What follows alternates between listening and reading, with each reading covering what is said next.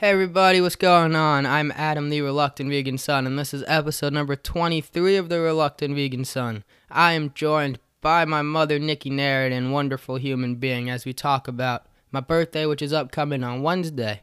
The U.S. is also in the midst of a presidential election that could define a lot of things in the future. So, yeah, we talk about our feelings there. When this was recorded, it wasn't decided yet. It looks like Biden's going to win.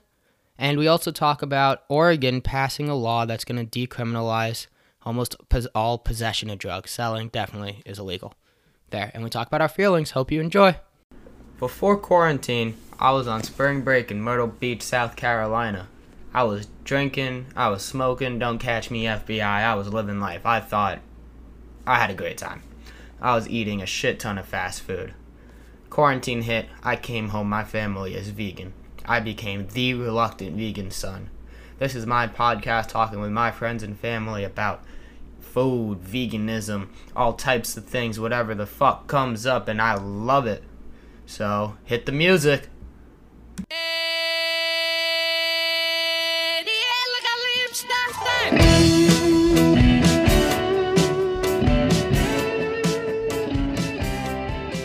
Hey everybody, what is up, and welcome to episode number 24 now, I think, of the Reluctant Vegan Son. Are you sure it's 24, not 23? I think it's 24. No, it's 23. I have it as 23. Episode 23. Although we're just doing so well at putting them out every week that it's hard to keep track of how many amazing episodes we have. It is pretty amazing. Like, how many months is this now? Yeah, that would be 23. It's almost 6. Almost half a year. 6 months. Wow. Almost half a year. And we're up to over 500 total views, so, Wow. Yeah, that's it's going awesome. really well. Yeah. Of course. You just keep going. Yeah, keep going. I mean, 30 seconds in, like and review if you do enjoy our podcast. But Totally. I'm here with Nikki Narradin again, and so excited I'm his mom. My mom. And who I'm now the official guest, like weekly guest. Thank you. I never said that. Forever. You told me that. You said. I said we might have the possibility to have maybe we do a once a week thing, and then other guests will be supplementary. Oh, so you'll put out a bonus episode. I'll put out bonus episodes. I don't know what I heard. What I heard is that I am going to be the weekly guest, but you're saying it's a possibility. I'm saying it's a likelihood, yes. But I'm saying there will be other people on the show. And they could be a bonus guest, but I think that I've worked my way in, because of my persistence and wonderful demeanor into the show weekly. You'd say persistence, but I don't know about working your way into the show weekly yet. No! Darn. I keep trying. Anyway, so, yeah, it's Saturday, the 7th. Wow. It's late in the year. 2020 is almost over. Yeah, post-election. I know, post-election right now. And we still have an idea. It looks like Biden's getting the nominee. I'm hopeful. I am a hopeful person. It's looking like it. There's going to be a bunch of court challenges, so we won't know the entire outcome for another week probably, at least. I'm worried. They're going to recount, but at this point it's out of our hands. We can't really do anything and just hope for the best. That's true. That's really true. If somebody wants to throw a tantrum, then they can throw a tantrum and still, the votes tell itself. Mm-hmm. So anyway. Yeah, it's interesting that it's close and the popular vote has a difference of 4 million, which is a lot. Yeah, no, it was, the popular vote was won last time as well. This whole electoral college thing is just really, really wacky and, came in early on, after the Civil War in order to keep the southern states and the middle states kind of happy. I thought it came in with is that when the electoral college came in? Because I was thinking about, I thought it might have been in the Constitution because smaller states wanted more rights. I thought it was definitely post Civil War. Yeah, just to make sure that the southern states in particular felt like they had more of a count and just to appease them and keep them as part of the that's what I thought. But I thought it was part of, was wrong. it the Connecticut Compromise, the one with the two senators for each state. I think it's the Connecticut Compromise. It might be. It might not be. I might not know jack shit. All I know is that it's probably steeped in racism just to make some people less, powerful than others. The Connecticut Compromise was what large and small states reached during the Constitutional Convention. What year was that? 1787. Wow. Yeah. Uh-huh. And we're still letting that doctrine us. So that's cool. Even anyways, 4 million more people want this person. That's pretty wild. Yep. Yeah. So it's a stressful time, but that doesn't mean, is there anything new and good going on right now? I mean, I'm not feeling particularly stressed, but you're not. A lot of people seem to be. Yeah, I just I'm hopeful. What is Brene Brown, who is a self-help philosopher, writer, just wonderful person. She talks about strong back, soft front, wild heart. The strong back meaning, keep courage, but the soft front, stay vulnerable, open, allow for different ideas to come in. Generally, people come up with a very defended front, and a defended front just keeps things closed down kind of to make up for, a weak back or a lack of courage. So I'm really just trying to stay strong to my beliefs, with an open heart and a certain vulnerability. And then that wild heart just makes me keep trying to do what I think is right as opposed to just trying to fit in. So anyway, but the new and good is that it's beautiful here in New York. I mean, the weather is absolutely gorgeous. And global warming. Well, if that's global warming, then I might as well just enjoy the benefit at the moment because I have no choice here. I mean, I think I feel like I'm doing everything I can related to global warming, and at least to do my small part. But I went for a run this morning and stretched and came home, and I'm podcasting with you, which is always great. It's good. Yeah, the weather's been beautiful. It's really nice up here too. It's really nice. Adam's in New Paltz. I'm in New Paltz, yeah. I'm in New Paltz. That's about 2 hours upstate of New York. Though if you call it upstate, a lot of people get really mad. What do they think upstate is? Past Albany. Yeah. So you guys are still a suburb? What are they thinking? I don't know. Just middle state, maybe. I mean, because if you look based on landmass in New York, it's not in the upper half of the state. That's for sure. Actually, Ulster County is one of the few upstate counties that voted Democratic. So, that's so interesting. Blue in the last election, yeah. Wow. Yeah, a lot of it. I mean, it's interesting. The U.S. I mean, it's more worldwide. I think how it's more rural versus city than state versus state. I mean, it is state versus state, but a lot of times, even in heavily Republican states, cities tend to lean a little more liberal. It might not be blue, but it's going to be more Democratic leaning than other parts. Why do you think? Why do you think the rural part of the country ends up voting more conservatively in that way? I don't know. I mean, if you had to guess. If I had to guess. Yeah, because we're not saying I don't know anymore. There's a reason why people we're not saying I don't know anymore. Right. I guess Democrats don't tell you, I think, what they want to do or what people want to hear necessarily or what they want to do.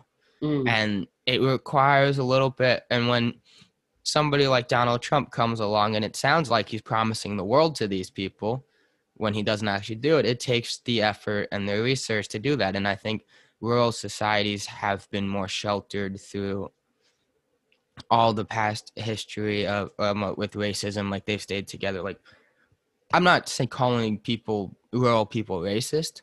I'm sure that some of them are not, a lot of them are not, but it seems to be that rural communities tend to live in the past more, maybe. It might not be as advanced, and some older ideas might still hold strong. Oh, that's possibly so interesting. So it's more like a communal, continuing an idea. It might be continuing an idea. It might be if you get your information from here and you don't get information from other places, it's a possibility. That's interesting. I'm not sure. I like the way you didn't say I don't know. Yeah, I'm gonna figure it out. I can't have I don't have definite answers. I have ideas. I think that also the Democratic Party is not, candidates aren't necessarily as inspiring. Not saying Donald Trump's inspiring to me, but he's inspired a lot of people. I mean, he's definitely different. You know, people were looking something different. That's why I was so confused as to why they picked Biden. You know, I mean, what ended up happening? Because the Democratic Party seems to want to push through candidates that will support the Democratic Party's best interests. That's the issue a lot of my friends and a lot of people have at Democratic Party and Republican Party, is that it feels like it's two sides of the same coin. Right, it's probably true. I mean, but Biden definitely looks like another side of the same coin. Like, I feel like, exactly, you know, my hand was forced to vote for Biden because I wasn't clearly going to vote for Trump, but I didn't like Biden. Like, you know, I've heard about, you know, kind of racist policies and tendencies that, you know, he's perpetrated before. He's a very, you know, somewhat he has conservative. Sexual allegations as well. Yeah, I mean, like, he's the most uninspiring person I know, and still I was forced to vote for him. I was like, really? This is the best you got? To be honest, my fear is that right now the Senate looks like it's remaining Republican, which means people just wanted to get Trump out because they don't think he's a good leader.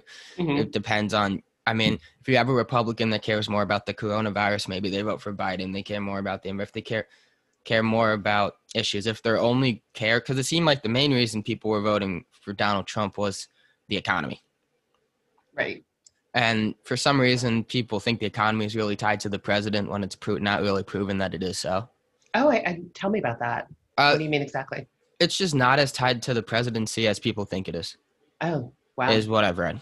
I don't remember exactly what I'm saying, but I've heard this from a lot of places. I might be entirely wrong if you want to give examples, but also the deficit's higher than ever, and Republicans love talking about the deficit when Democrats are in the office. I mean, but it's crazy. Like, how big is the deficit now? The deficit is huge, and this was before the coronavirus. It's not like coronavirus deficit. It's not like the coronavirus plan, the COVID relief plan is what made the deficit so low. No, it's not that at all.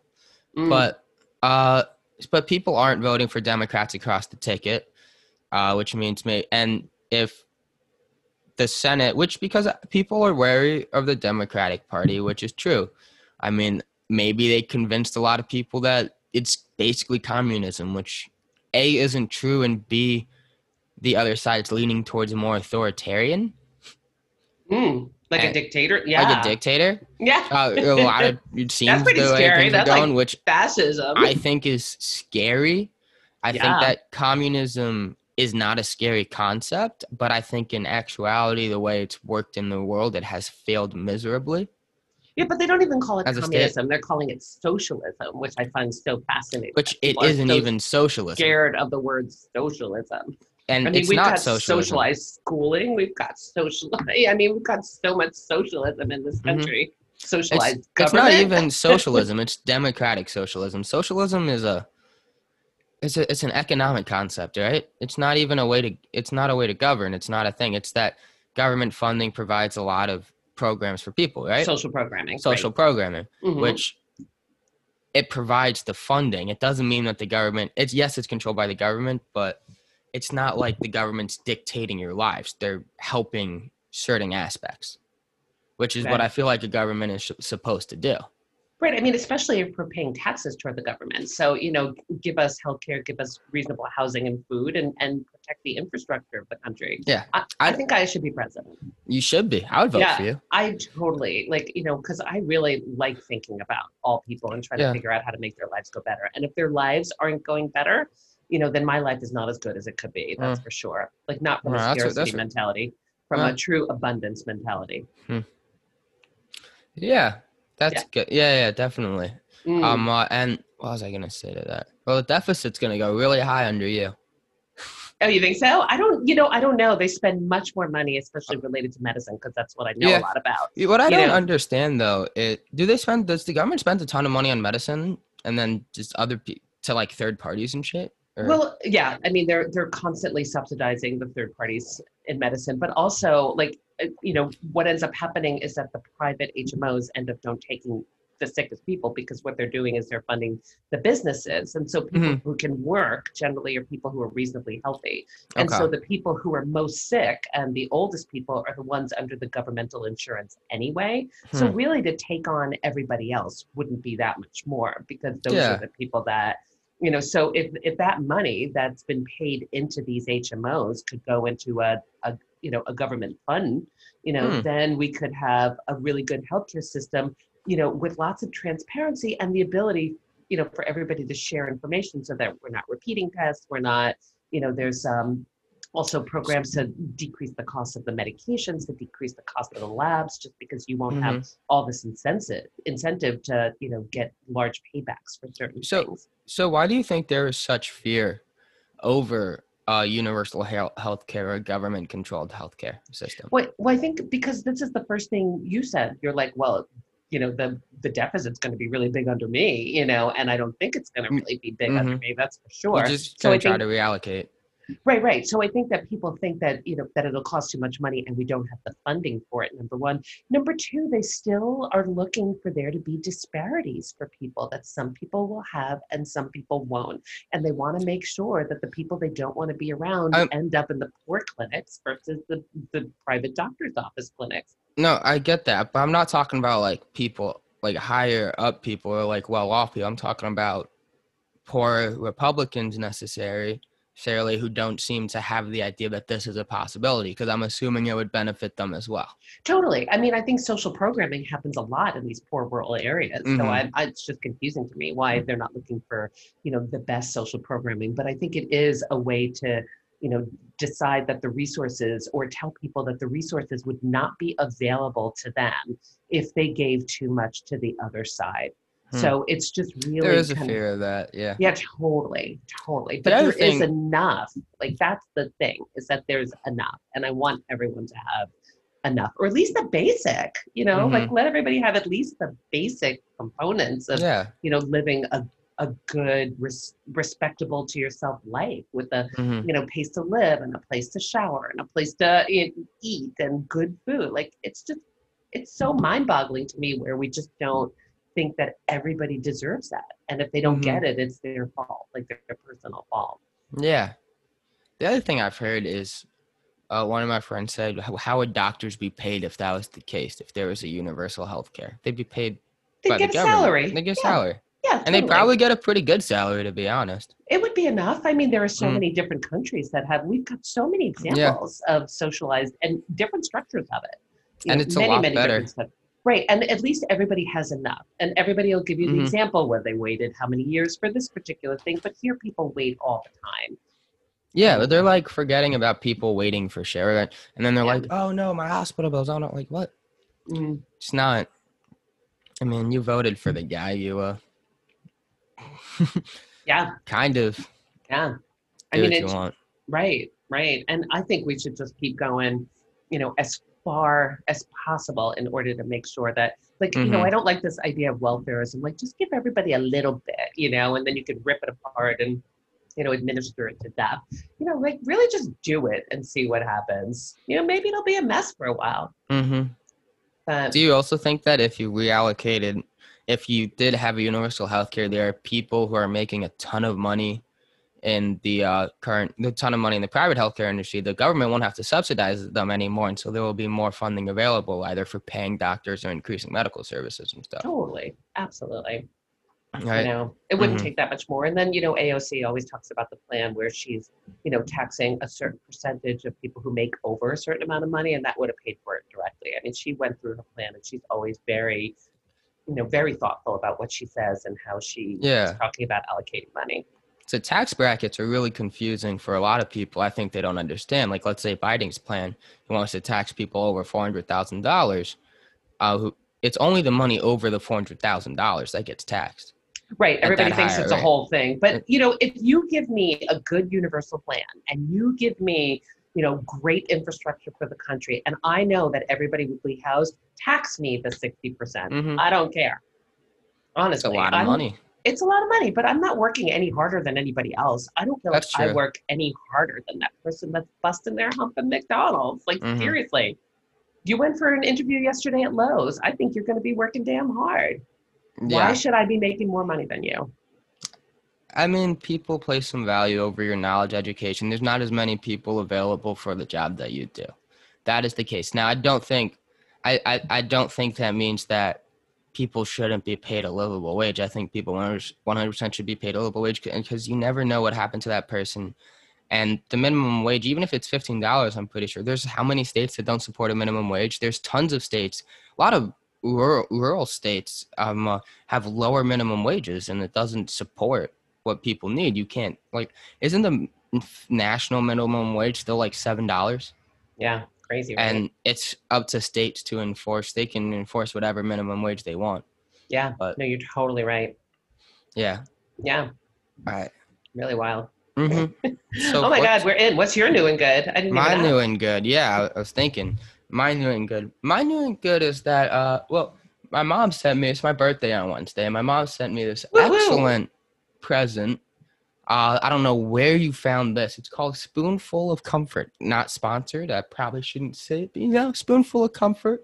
Maybe they'll sponsor us. It's a really interesting concept. I actually like it a lot. I wish it was a little colder because the soup it says put in the fridge and eat in 3 to 5 days, and it's pretty nice outside, so won't get the cozy soup. But it's a pretty good idea. It comes with a thing of soup, a box of cookies. This is the vegan option. I was wondering because the cookies had chocolate chips. I was wondering if it was just a veggie soup or a vegan soup or a vegan box. I was wondering. It was totally a vegan box. Yeah. There are dinner rolls. There's a large packet of soup, and there's a coloring book, and there's messages written all outside the box. Let me see if I could get one. I got you some socks too. So and socks. They're really comfy socks. Cozy I saw them.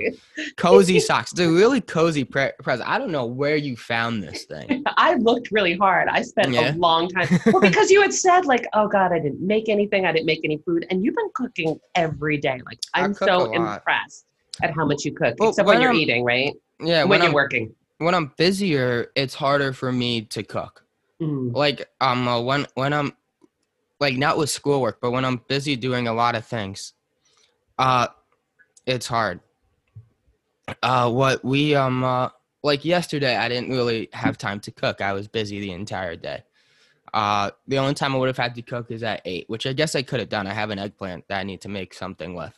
But I cook. Yeah, I mean, that's part of the issue a lot of people have with cooking and being vegan for that matter is they feel they need a lot of time if they're working a full day and stuff to do that. Now, I could probably plan ahead a little better in meal prep, when I do have time, which I would look forward to do in the future. But it's not like I'm worried about having food and shit. I mean, you could definitely have the vegan fast food too if you want to get those vegan slices and throw it on some bread. I mean, you like food. I also feel like that's more expensive. The vegan slices are more expensive than regular slices and other stuff. Right, but other than non-vegan bologna or something. Let me get one of the because the cheap deli meat is the worst cut of animal you're gonna get. Like the combination of everything bad.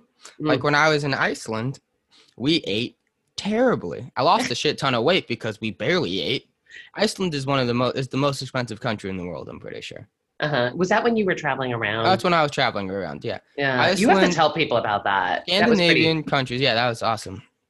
Scandinavian countries are some of the happiest countries and some of the most expensive countries, but they also have some of the highest wages and they have some of the highest taxes. But everybody in the country seem extremely happy. And I mean, conservatives talks here, I saw Fox News talking about how Denmark was failing and a ton of Danish politicians people that live there don't realize that the cost of living is so high because they get paid a fair wage. They get paid livable wages, and so they don't have to worry about that. It's when they go to other countries or when other people go to their country that people are like, oh my God, this is so expensive. This is such a high cost of living. But when everybody's paid a fair wage and everybody is doing that, and it helps the economy when everybody's paid a fair wage because you have more people going out shopping, going to local businesses, being able to. And that helps a lot. Right, and they have a socialized healthcare program there too, right? You don't have to worry about, if I go to the hospital, this bill's going to be so expensive. The disaster shouldn't ruin your life. You could go to the hospital for freak accidents and you'll be in mountains of debt. So true. Like you have to worry about that here. That's for sure. Why do we have to worry about that so much? Shouldn't our health, and we rely on our health for so much. If you're not healthy, odds are you can't find a job. Maybe you could do a desk job or something, but there are lots of jobs. It's interesting how a lot of like the lower paying jobs or less people consider less skilled jobs are the ones that require the most labor. Yeah. Definitely, I'm assuming was set up that way. Oh, definitely. Absolutely. And that's why they considered the wages lower for that too. That's probably true too, because they've always viewed that as people working underneath. But anyways, I'm going to run. I'll be back in a second to get my spoonful of comfort box. I am very excited. I'll take a picture and put it on Instagram. That would be good. Maybe so I got a good gift for the first time. Yeah, you got a good awful gift. Gift giver. It's interesting. I like it. I was surprised. I'm like, well, what is this? I never got this. I was so confused. I'm like, why would I get it? Looked like it was meal prep. It looked like it was one of those like Blue Apron type things. I was going to send a Blue Apron type thing, but you're already doing so well with prepping your meal. I don't want Blue Apron. That just feels like those just feel like not as good. This seems like somebody took the time to come up, because this is a great gift, I feel like, for people that are away, because what you want, a lot of people love comfort. It's easy, especially in the wintertime when you don't see people as much, when you during this COVID quarantining time. Quarantine. Yeah, totally. Spoonful of comfort. Well, I was looking around because Adam's going to be 21, and everybody thought, well, you should send him some alcohol. It turns out I don't drink, and I haven't drank in about 20 years. I have made a commitment to, to feel all my feelings and not to, kind of numb whatever. And Adam does drink, which is fine, but I was not going to be sending him any alcohol. And that's okay. There are many ways to get alcohol that does not require my mom sending me alcohol. That's so true. That'd be like me sending you drugs or something like that. I'd rather you do that. No freaking way. So anyway, but we are gamblers, that's for sure, and we play poker. Gamblers. So we're looking to find a poker game. Kind of gambling. I feel like poker. I feel like poker's gambling, but you have some sort of control. There is at least a little element of control in your actions in poker. In other games, as much as you might think there's control, there is absolutely no control. Right, that's true. In roulette, you kind of have control of where you place it, but it's completely random where the fuck that thing is going to land. I feel like that is gambling. I feel like slot machines, you have no control. That is so true. You're totally right about that. I view it higher. Craps?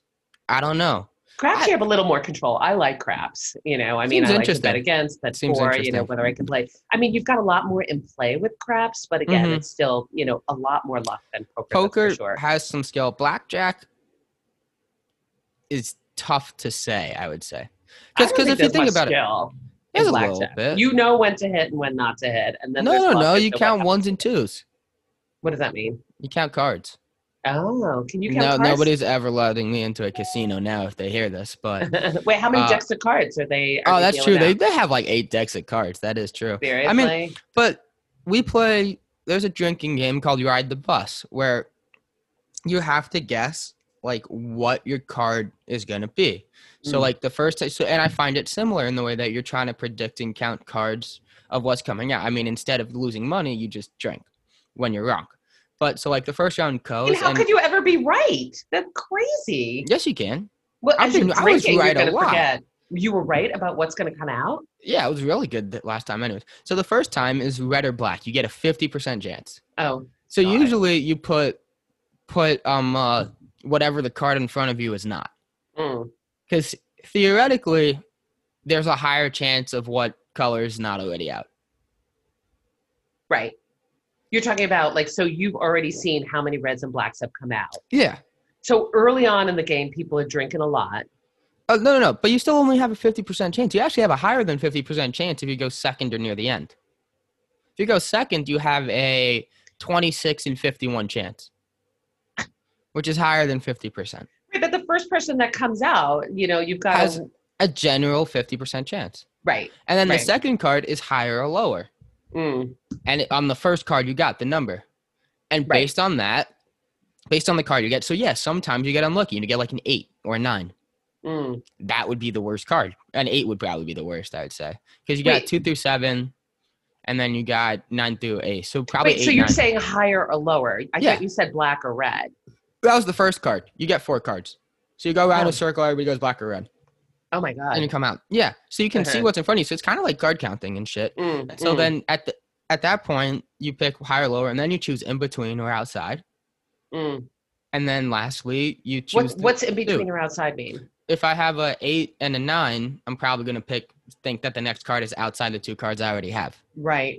So it's not that there's skill involved, but you have probable chances of doing stuff. At least in blackjack, it's not you get your cards, you lose, you win. Right. That's whereas true. in roulette, you spin the wheel, you lose, you win. Because if you take scratch offs or slot machines on one side, and this is the argument I was reading about in the book. Which book? The Negroni book? The Biggest Bluff book. The Biggest Bluff book. Right? How she was talking about the game theory book by, I think it's John Newman, Advanced Game Theory, Card Game Theory or something, which got her into poker. He was talking about how there's 2 sides of gambling. If you take one side being slot machines or roulette or something that's entirely chance, and the other side being chess, where there's no chance. I mean, yeah, there's certain openings and there's certain skill. Like you play differently every game. But chess, there are algorithms that will tell you the perfect move. There you can find the best move.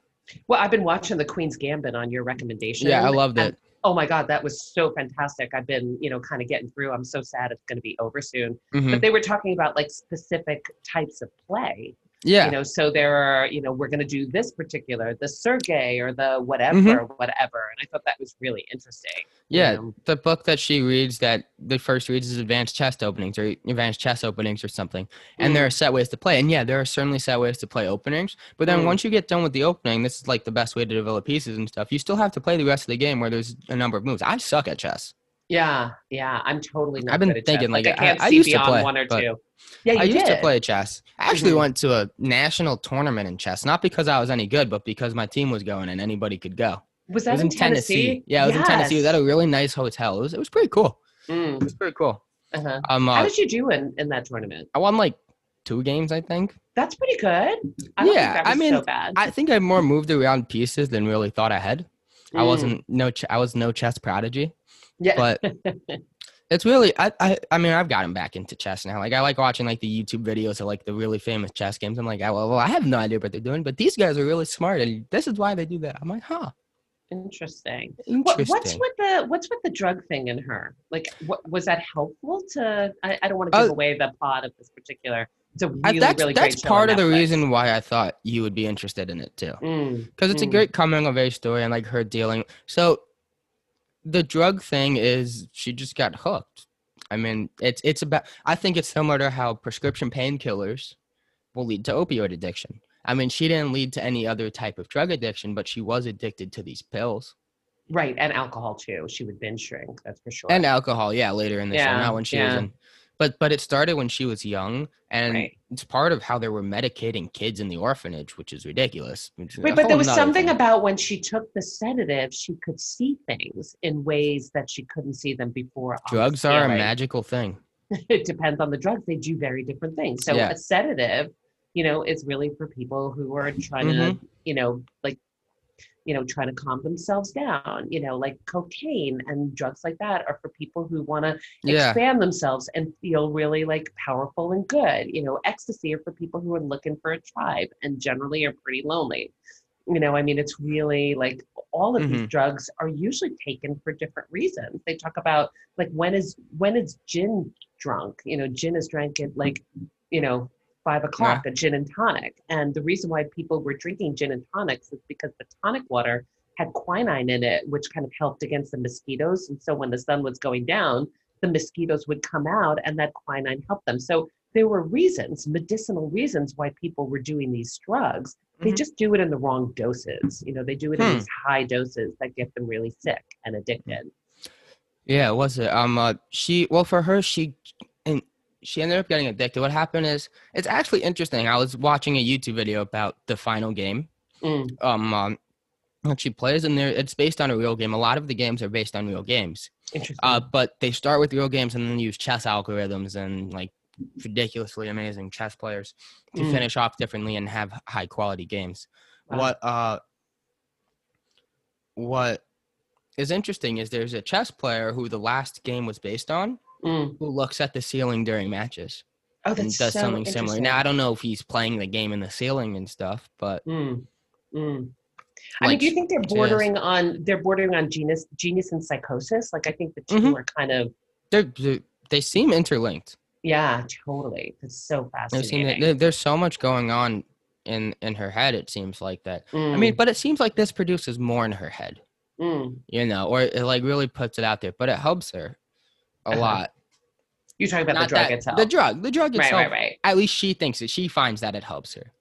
She took it that one time and she could see something. You know, she liked the way it felt, and then she could envision something. Yeah. So clearly there was something that was comforting, you know, for her to see. You know, confusing because I'm not sure how that particular medication did. You know, it's not like a hallucinogenic or anything like that. But, you know, somehow her mind could calm down enough and stay clear enough to do whatever she was doing in her head. Pretty wild, though. It is pretty wild. Yeah, and drugs are interesting. Well, Oregon right now passed a law. I don't know if you saw that, decriminalizing all drugs. That totally makes sense to me. Yeah. That Oregon would. So it's really interesting. Not necessarily Oregon, just in general to decriminalize drugs. Like So it's really interesting, actually. They practically legalized psilocybin mushrooms. I haven't really seen any health effects for psilocybin mushrooms. I don't know. Or adversaries. I'm sure it's not the best. Anytime you take a psychedelic, obviously something happens in your mind.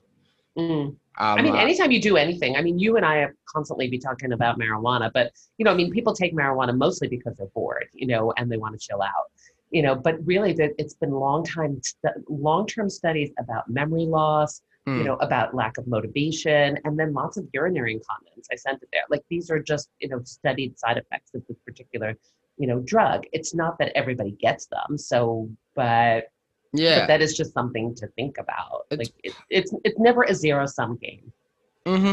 What's it? Yeah, well, that's anything. I feel like alcohol also has similar effects. I think marijuana, I don't know how it happened that marijuana got separated from alcohol when they seem so similar to me.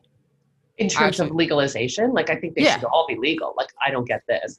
Obviously, the alcohol made certain people money, and it was part of certain rituals. So let me see if I can find the article. I was on the New York Times. I've been reading a lot of the New York Times. Oh, wow. Yeah, I've been trying to get I've been trying to get my information from, stop looking at social media as much and get my information from other places, which is really hard. And so the New York Times, I mean, we've gotten it forever, and I feel like it's still very reputable. Times. Daddy loves the Times. He likes things in print too. Like, we always have the newspaper at home. When you guys were homeschooling, that was part of the homeschool, like, curriculum. Curriculum. We would cut out different articles from different sections and file them places, and we would take out an article a day and go through it. And that was pretty much it. We had like the best time homeschooling. We were eating out a lot. We were playing Top Chef. We were playing Top Chef. That was a lot of fun. So much fun. I think people worry about the decriminalizing of drugs, that it will increase likelihood that people will do hard drugs. And I think that's just false. I think that as long as there's proper information out there what the drugs can do to you, decriminalizing anything doesn't make it happen much less. It makes it harder to get treatment. It makes it harder to do it safely, is what I find. You're talking about criminalizing or criminalizing stuff. Right, exactly. Totally. Which is why in the past when they focused, I mean, I wasn't alive then, and I don't know how the public perception was so focused on the war on drugs. I mean, I saw that Nixon, I think that was a Republican Party push that really put in the limelight, but people really seemed taken to the war on drugs being criminal. I don't know how that it just boosted up. I mean, it didn't start, or, you know, it got really big during the crack epidemic, and it was mostly in the poor neighborhoods. It was, again, to target, you know, poor Black and brown people. No, yeah, but I mean, you were alive then. How was that? Was that the 90s or? Yeah, earlier? It was the 80s and 90s. 80s and 90s? Awful. Did you see, were you able to see public perception change?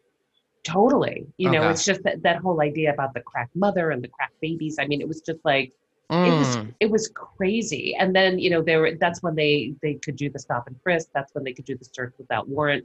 They were seizing property all over the place. They were stealing from, that's how the police department were somehow kind of padding whatever their pockets were. But, seizing property from, people that they got wind of. And a lot of people were saying that they had just gotten wind that some people had money and they were seizing property and never getting the property back.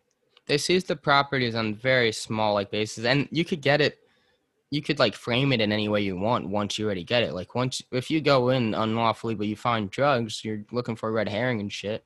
You find it. Oh shit! Suddenly it's kind of justified. Yeah. There's no reason to. Anyway, so they did criminalize small amounts of cocaine, heroin, methamphetamine, and other drugs. New Jersey, South Dakota, Montana, and Arizona passed laws for recreational marijuana. So I'm going to be going to your parents often. They live right next to New Jersey.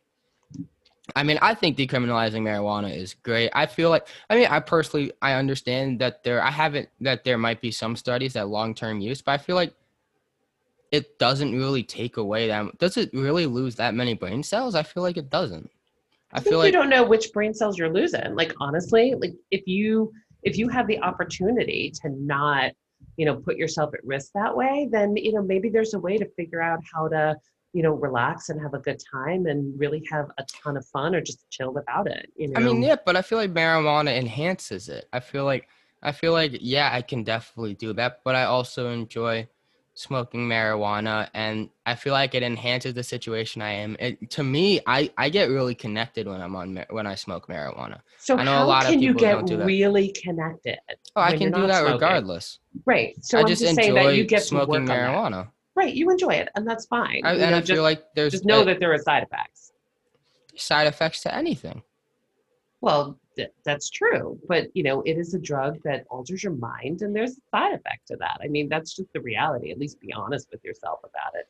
I mean, a little bit. I don't feel like it's that dangerous. I feel like the studies on long-term effects aren't there. Have there been a lot of studies on the long-term effects? Yes, there's totally studies. Like I said, I was looking it up for you because that's what mamas do. I mean, especially mama doctors. Yeah. I will look into it more. I feel like I just don't. I haven't seen it have as adverse effects on people as alcohol and. Oh, totally. I'm not justifying alcohol. I mean, I don't drink either. When you try to justify marijuana use by saying it's not as bad as alcohol, you're basically saying, yeah, it still sucks, but my other vices are, it's better than my other vices, which absolutely is never a justification for anything. I'm right with you.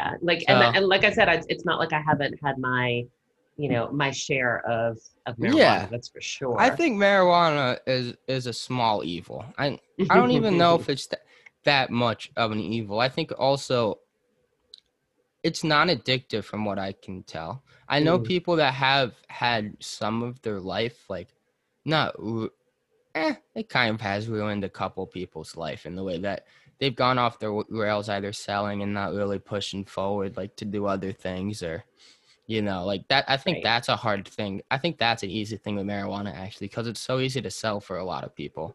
Yeah. Well, that was the only choice they had. Absolutely. Not even because it's the only choice they have. It's just an easy way to make money for a lot of people, especially in college. Right. Well, that totally makes sense to me. I mean, and that's why it doesn't make sense, to me for people. First of all, the people that are in jail for marijuana related crimes need to be let out. They need to be let out. And they should be given a job because we have screwed up their lives, and here we are deciding to make it legal for the benefit of whoever we decided the benefit. I think they should stop drug testing for marijuana for job interviews as well. As well. I mean, there's a whole philosophy on I think there needs to be a better way to integrate people who were incarcerated into mainstream society. It needs to be more focused on rehabilitation than prison, because prison has such a negative connotation. I mean, even though people are focused, the way prison is set up is meant to be punishment. It's punitive. Totally. Yeah. Which I understand why people would think people did something wrong and they should be punished. And yeah, there are certain people who should 100% go away forever. But I think there's a lot of people with nonviolent crimes or first-time offenses or there might be situations. Now I'm saying it's possible, and I never say it's right to shoot anybody, and they are the person pulling the trigger pulled the trigger. We're learning about existentialism in my intro to philosophy class. It's their choice. You exist. You pulled the trigger. You pulled the trigger. There are some people in certain situations where they feel like they were forced into pulling the trigger, either something about their family happening or something happened, and they might be good people. Now they did. Yeah, I don't know where I'm going with this. You know what I'm saying? It's bad to kill people. That's probably what I should say. But okay, I feel like so we're talking about the prison industrial complex. Yeah, the prison industrial complex, and there has to be a better way to rehabilitate people and to find a way to get jobs so they don't go back into the prison industry, because it's hard for people coming out of prison to get jobs. Right, absolutely. I mean, all of their rights are taken away. That's where I should leave it. No, you're totally right about that. I was thinking but we were talking about marijuana. Marijuana. Then, especially in the 70s, wasn't that during the Rockefeller or 70s, 80s, 90s? But that's what happens with a lot of people with, what's it called? Yeah, that happens with what am I saying? A lot of people in jail are for marijuana laws or for drug laws or for nonviolent crimes. Right, totally. That's what I got. Completely agree with you. I was thinking that some people have who have done violent crimes have also been forced kind of into the situation possibly, but they were the ones who pulled the trigger. But I feel like there's always a list of reasons why people do shit. You know what I'm saying? Right. So do we decide to attack the individual, or do we, make society somehow responsible as well? I think that's an interesting thing. I mean, I think the rehab component of it is really strong. It needs to be better. Yeah. But anyways, in Oregon, small amounts of what have been considered harder drugs, which is cocaine, heroin, methamphetamine, though they doesn't seem to decriminalize crack, which is kind of discrimination. Oh, that's so interesting. I mean, would you think so? I mean, it used to be, I know that crack was really high in inner cities and poor black communities or poor people, person of color communities. I don't know if it's still high. It might be. I don't know not quite as high. It's not quite as okay, yeah. But I mean, even if they still don't decriminalize crack, whether they decriminalize cocaine and heroin, that feels kind of discriminatory to me. I don't know. I think you're totally right. I think that it's obviously not being decriminalized for a reason. I mean, crack is a wacky drug. I had done it once. It's pretty crazy. Oh God. I was young and I was kind of manipulated into trying it, and what they talk about it, they call it freebasing cocaine, and so what you do is you're turning it into this kind of liquid crystalline form and then inhaling it.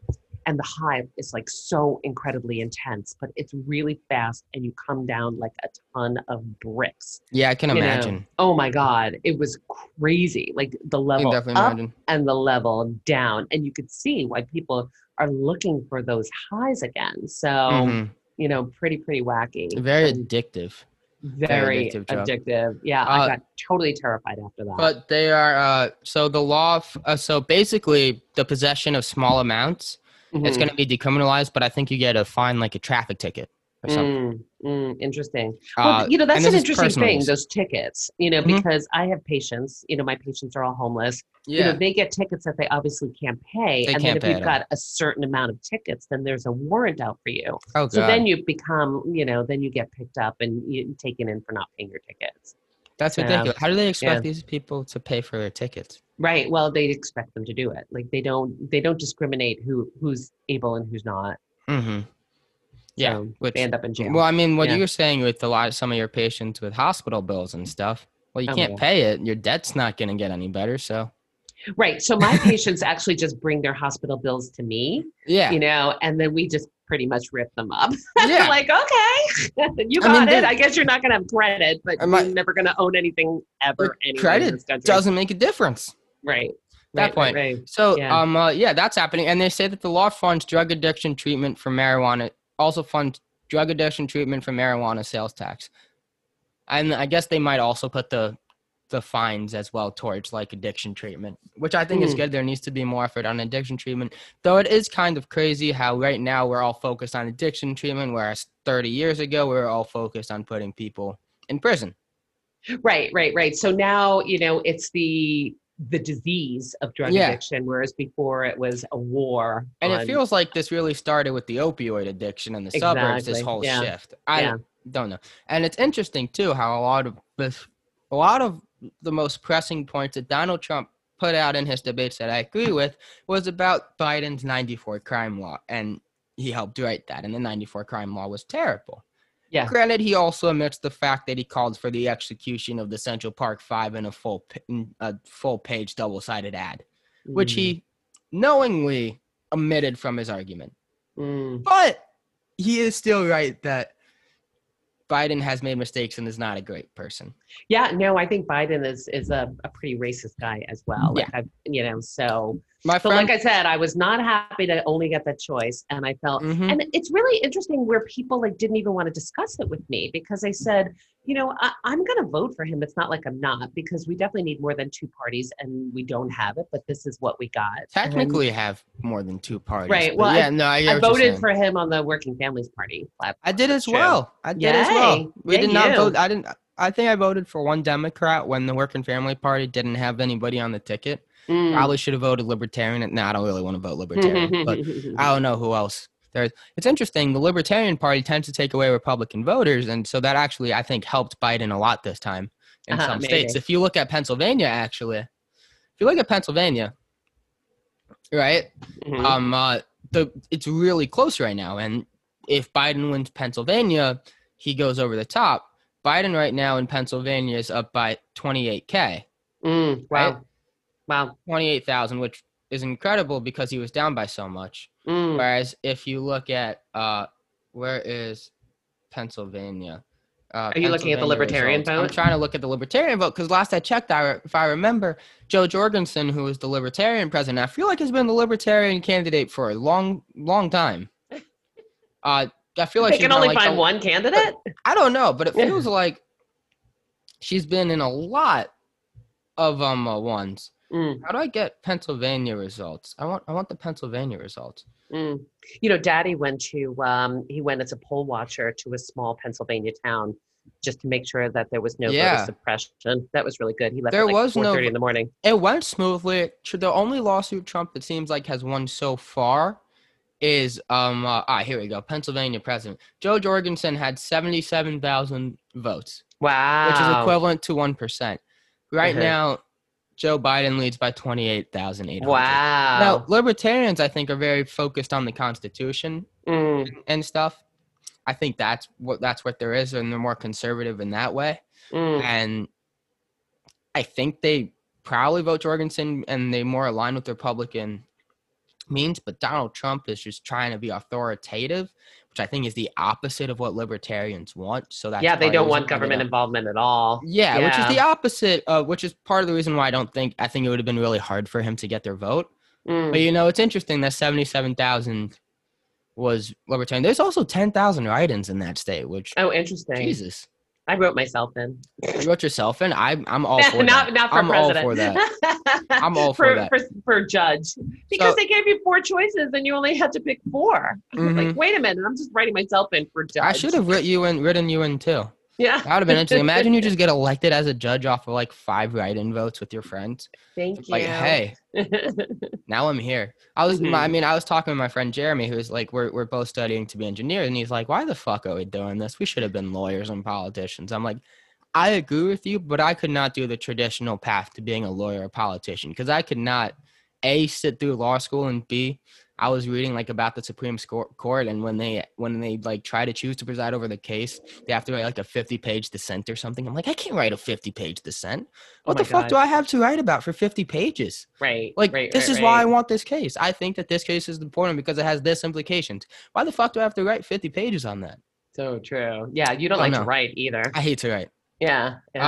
Let's see. But that's why I went into medicine. I can't stand writing. I'm in homeopathy school right now, and I'm supposed to write philosophy papers. I have failed every philosophy paper. Oh, I love writing philosophy papers because I just spew about RC and about existential. With the last thing we were writing about, we're reading Sartre about existentialism as the humanism, how everything you make is a choice. I'm like, oh, this is similar to. I basically just take what he says, try to write what I think it means, and then create and then do a what's it called? Have you been doing well in that class? I do great in that class. I have so much fun. I want to talk to the teacher just to talk. I don't need, not that I need help and shit, but I just want to talk to the teacher. Do you like the teacher? I mean, yeah. Well, it's asynchronous. I haven't met her really.